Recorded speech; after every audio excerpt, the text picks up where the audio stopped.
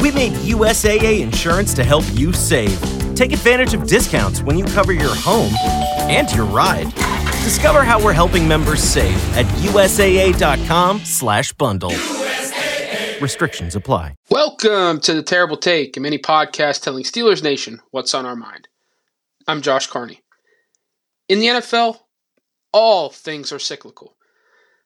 Good news for the Pittsburgh Steelers, though, is that, at least based on their recent roster moves, they are getting in on the correct cycle within the league at the right time. While the likes of the Patrick Mahomeses, Josh Allens, Joe Burrows, and Justin Herberts light up the skies with a passing game in a flashy style of football that has become increasingly popular in today's NFL, we're seeing more and more teams starting to turn back to the old-school smash-mouth style of offense. The Philadelphia Eagles were one such team to lean in heavily on the running game in recent seasons. And this past season, it took them all the way to a Super Bowl appearance. Same for the San Francisco 49ers, who are consistently right there at the top of the league each and every season despite injuries and changes on the roster year after year. A big reason why they have such great staying power is their ability to run the football and stick to their identity. As more and more teams look for smaller, faster defenders to combat the speed and spacing offenses are rolling out, more and more teams are going bigger, stronger, and more old school to take advantage of the lack of the size in the NFL today, at least from defenders.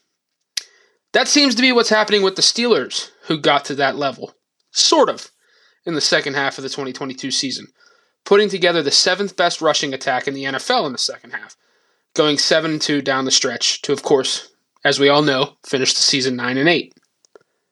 Building off of that second half run, the Steelers have addressed the trenches this offseason with the signings of guards Isaac Seumalo and Nate Herbig, adding 2 strong maulers in the run game on the interior.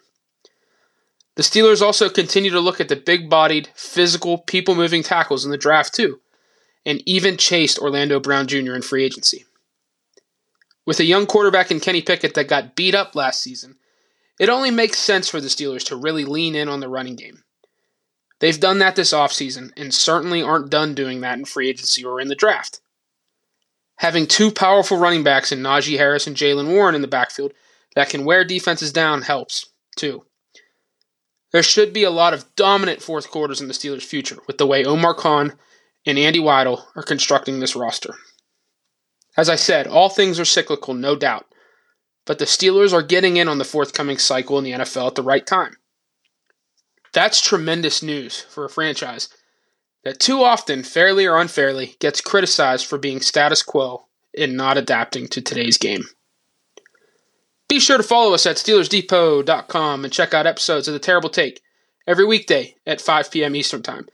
And check out The Terrible Podcast with Alex Kozora and Dave Bryan every Monday, Wednesday, and Friday. Hey, babe, what you got there? This is a check from Carvana. I just sold my car to them. I went online and Carvana gave me an offer right away. Then they just picked up the car and gave me this. Oh, that's a big check. Well, obviously you could put this towards your next car, or we could finally get that jacuzzi, or I could start taking tuba lessons, or I could quit my job and write my memoir. Or I can put it towards my next car with Carvana. Sorry, your check, not mine. Sell your car to Carvana. Visit Carvana.com or download the app to get a real offer in seconds.